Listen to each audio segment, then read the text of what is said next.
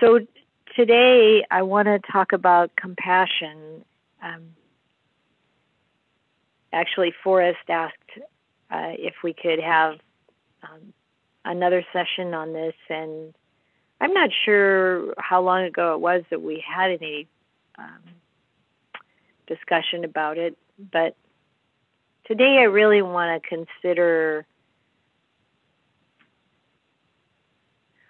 how to cultivate compassion, what really evokes compassion for us, and maybe some of the nuances around how it relates to other qualities and how it informs our greater practice. So first, I think a worthwhile reflection is how compassion arises in the heart. And it's different at different times, I know for myself. And I feel like over the years there's been a development of, or a sensitivity developing around compassion. And it's useful to reflect upon what has been involved in that. So for yourself, considering, like, what is the part that compassion plays in your life, in your practice, in the way that you interact with other people, in the way that you take in the teachings. The Buddha talked quite frequently about compassion as the reason for teaching the Dhamma. Out of compassion, he practiced in a very strict way because he wanted to set a good example that people would remember years later. He's a fully enlightened Buddha, and he's still doing the same things to practice in the forest. And he said he did it out of compassion for future generations. And also one of his disciples, Mahakassapa, he was such a tough, austere monk. And when he got old, the Buddha said, come out of the forest, come stay here near me, and, be a little easier on yourself. I mean, I know at age 67 here, I'm in the forest. It's not all that convenient. It's not roughing it either. I appreciated Bethany's clarification on that recently, because it's true. We have, what we need to be comfortable enough. And yet, as you age, it gets harder. And so, when the Buddha said this to Mahakassapa, he said, no, I'm going to keep up these austere practices because I have compassion for future generations. I want them to remember this and to be encouraged in doing this too. So that's one aspect of compassion that we might not think about, that, the way we conduct ourselves in the world and the way we interact with people, if we are, sort of tempted to let things slide in certain ways, and I don't mean being like rigid or strict, or certainly not harsh with ourselves in our practice, but sometimes we are able to go the extra mile because of someone else more than we can for ourselves, and to think in terms of how, even when we think people don't really see this or know this, or it doesn't matter to them, we might not be, that may not be the case. People do notice how other people behave and act and live, and that we can think in terms of the benefits, if we're doing that in a good way, that go beyond the immediate result. So we can do these things out of compassion. And when I reflect upon, what has helped compassion to grow in my own life, one of the things certainly was the years I spent involved in Buddhist global relief. Just having that opportunity to read about the projects, like as a board member, the responsibility was to take in these project proposals and read about them and understand what's happening with people and what their needs were and what these organizations who are working on the ground were able to do, or what their plans were in order to try to address the problems with food insecurity. So, in case you don't know, Buddhist Global Relief's mission is to try to relieve chronic hunger and malnutrition, and they do it in many places around the world. So there are many different situations, and they do it through 4 means. It's not just providing food, which sometimes is what happens, especially in an emergency basis or for a particular group like the children in Haiti, where it's been a long-term effort, but they need direct food aid. And some of these children walk 5 miles for that one meal a day. And that's their food source. And but they did it in other ways too, through education, through ways of helping people lift up out of poverty, and particularly focusing on women and girls because they are so often left behind or cut out deliberately from the opportunities of education, and then to help women develop right livelihood because they're so often drawn into kinds of livelihood that are really detrimental because they don't have other choices.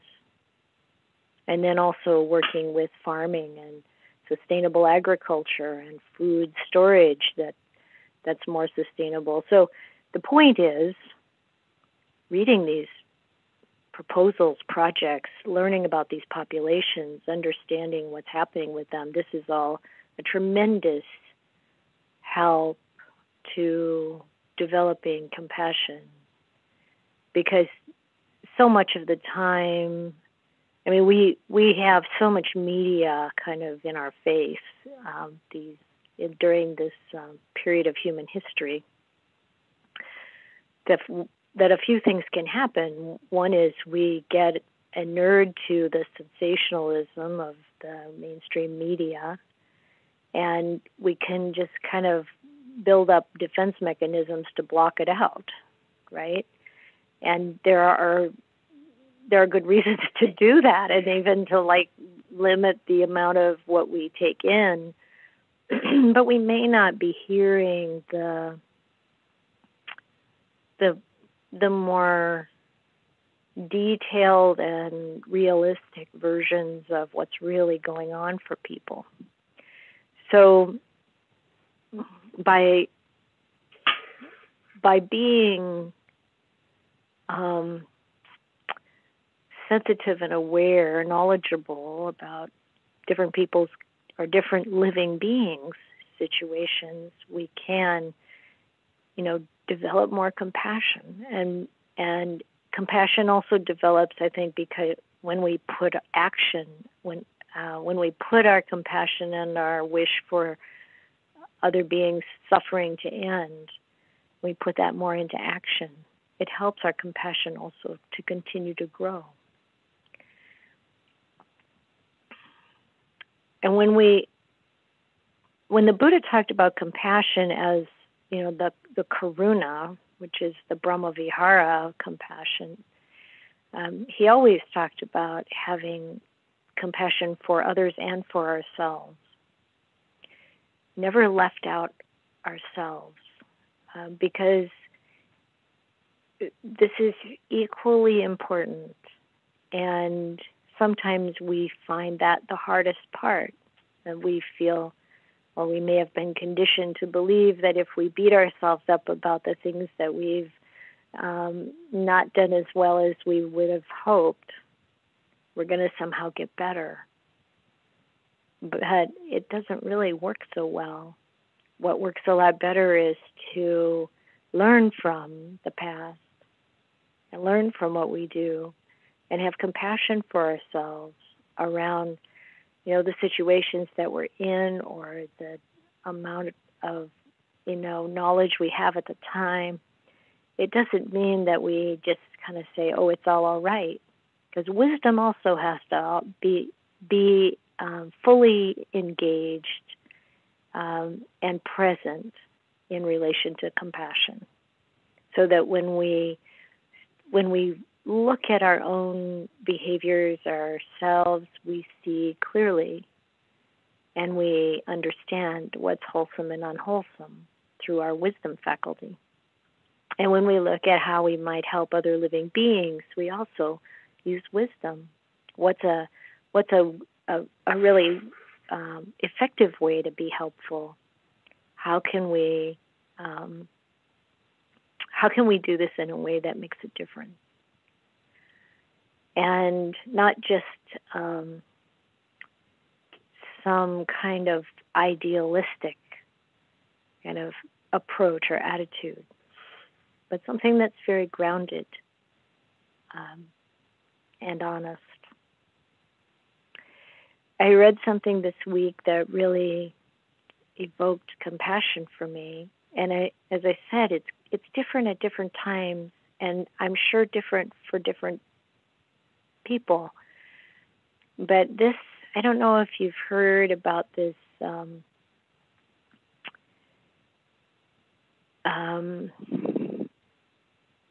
program. It's one of the things that's been going on, of course, everyone knows, is people trying to get vaccinated for COVID. And a man named Mukesh was trying to get appointments for his parents to get vaccinated. This was at least a couple of months ago, I think. And he found it incredibly hard because I don't know if you had this experience, but here in the Bay Area, in the San Francisco Bay Area, there's been a very high demand for vaccine and a real shortage over the past couple of months. And it's been a little hard getting the vaccination process rolling. And he had the experience, which I had too, of you go to a site, whether it's a pharmacy or it's your healthcare provider's network or whatever, and they give COVID vaccinations, but then you get online and you fill out this form, like 3 pages of stuff to answer, to find out that they don't have any vaccine or appointments. And so he went through this numerous times for his parents to try to find a place where he could take them to get vaccinated. And he decided, I'm going to write a program that goes to these different sites and gathers the data of how many shots they have available, and I'll put that up on this channel, creating a channel on Telegraph, which I knew nothing about Telegraph before someone told me about this. I guess it's an app, but it's like this method for posting where shots are available. And so this program would go out once an hour and collect information from like 20 different sites, or I guess maybe more by the time. Now there are 200 vaccine locations in the Bay Area that get polled, and also a very, very increased rate of when they get polled electronically, and the information gets posted like, oh, these are the Safeway locations that have vaccines, and this is how much they have is often included. And then when you get on the site, you can pick that location, and you can actually get an appointment. So this is what Mukesh was doing.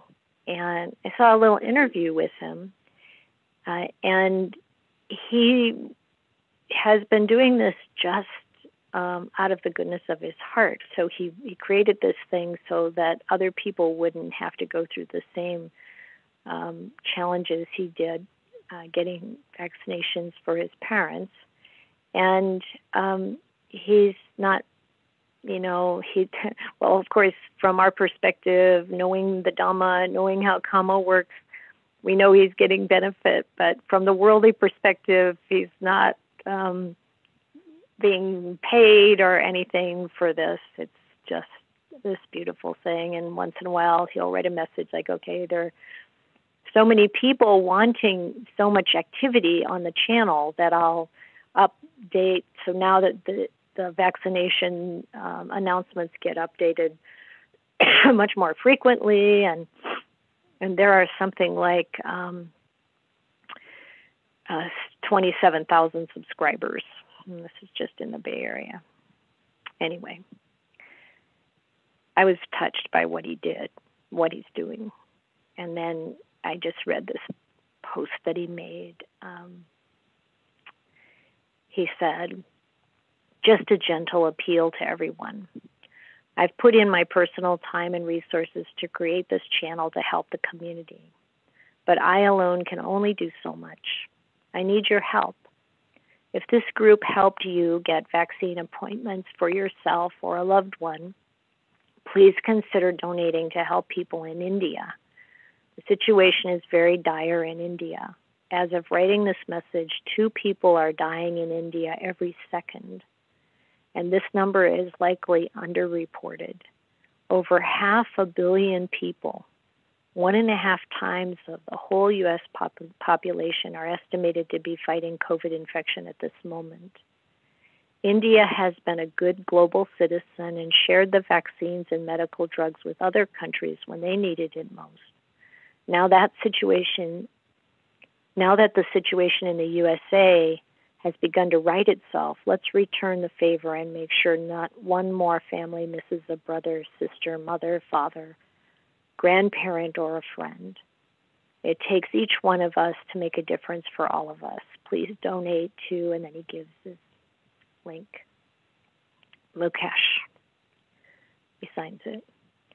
So that really brought up a lot of compassion in my heart.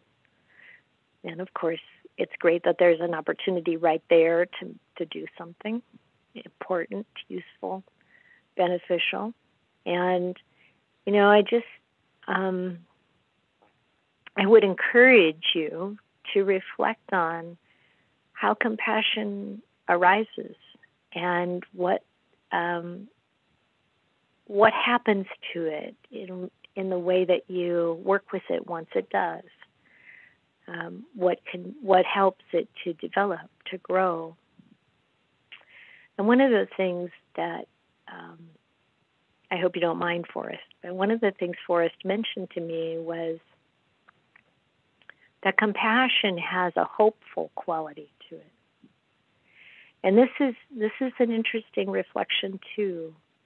It's like to recognize that the compassion, the wish, the sincere wish for the suffering of other beings to come to an end, and the suffering that we experience ourselves to come to an end, not in this way of pushing away, but just this wholesome, heartfelt desire, interest in freedom from suffering for all beings, for whatever living beings we're focused on at the moment.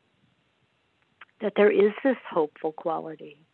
There is also the quality of love, loving kindness involved in it.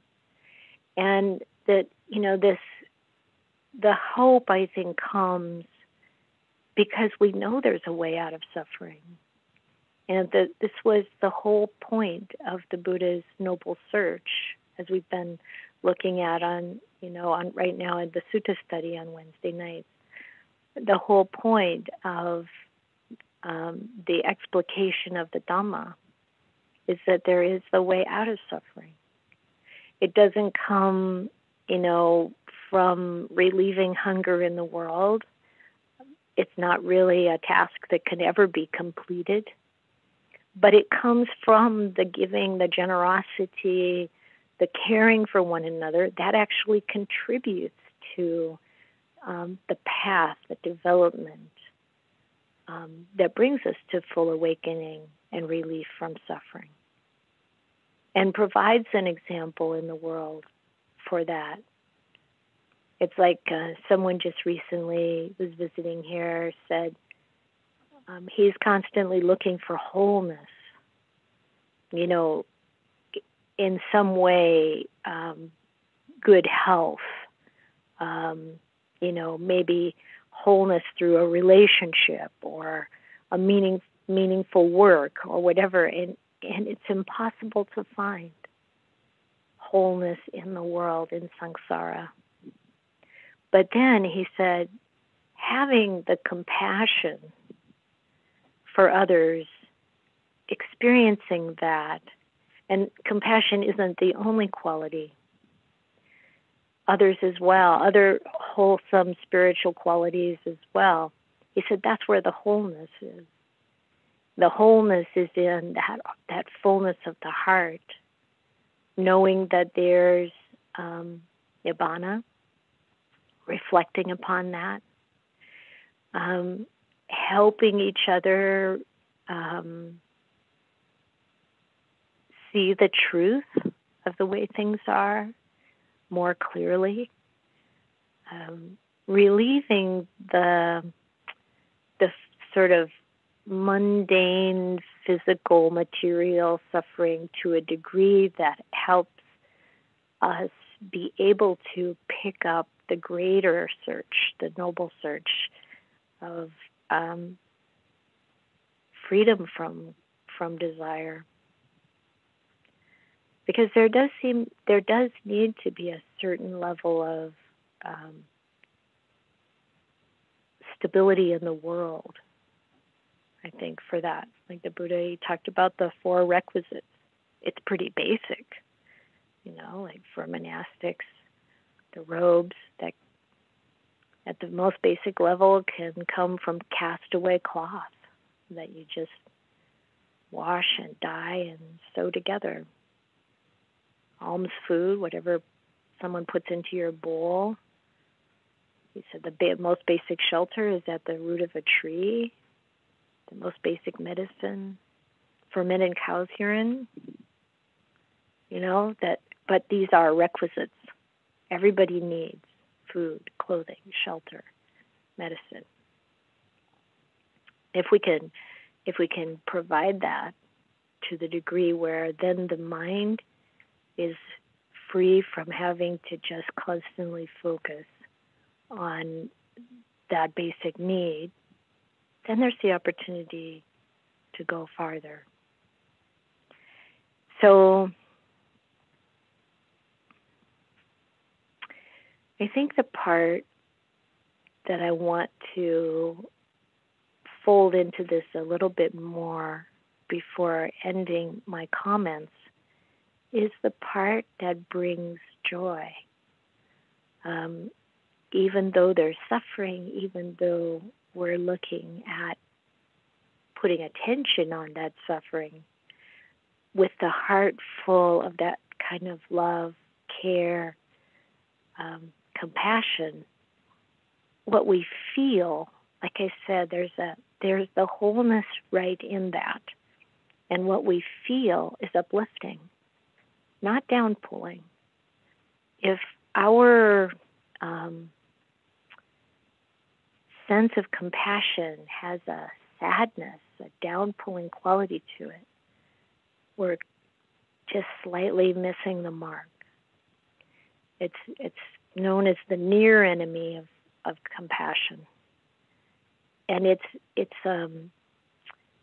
we may find ourselves sometimes drawn into the suffering that we see or are experiencing. But then using mindfulness, using the teachings of the Dhamma as a platform, as a vantage point, you might say, for observing our own suffering and the suffering of others, that's where we find stability. And we can, even going through the hardest of times, we can have a kind of contentment, and I would even say happiness, that comes from being grounded in the Dhamma, observing, holding what's happening in context. And the context is the impermanent nature, the ongoing experience of dukkha in samsara that cannot be fully relieved, that the relief comes from seeing through it and recognizing, realizing, experiencing the letting go of wanting things to be different from what they are, and letting go of the clinging and the craving. And then that happiness, that contentment, allows us to be kind, compassionate, joyful about the good, the progress that people make, that we can make, and the equanimity to be able to be with what's happening instead of in it.